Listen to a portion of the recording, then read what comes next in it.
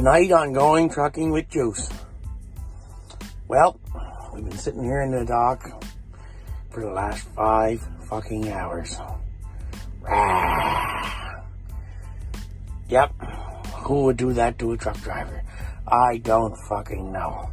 And of course now it's fucking snowing out. And I want to be in Jersey for tomorrow morning. Like, holy fuck. Give me a break. And this fucking E-log, like, that can go out the fucking window. There's no fucking way I'm putting up with this shit. Especially like the other night, I drive out of Jersey and I make it to Salisbury. Who the fuck wants to sit in Salisbury for 11 hours? Like, give me a fucking break. I'm an hour and a half from home. Like, how the fuck are you supposed to get laid in Salisbury when your wife is at home? Like, go home for 15 minutes, get it off, go back and load. It's all good again. But Salisbury, fucking pisses me off. I'm telling you.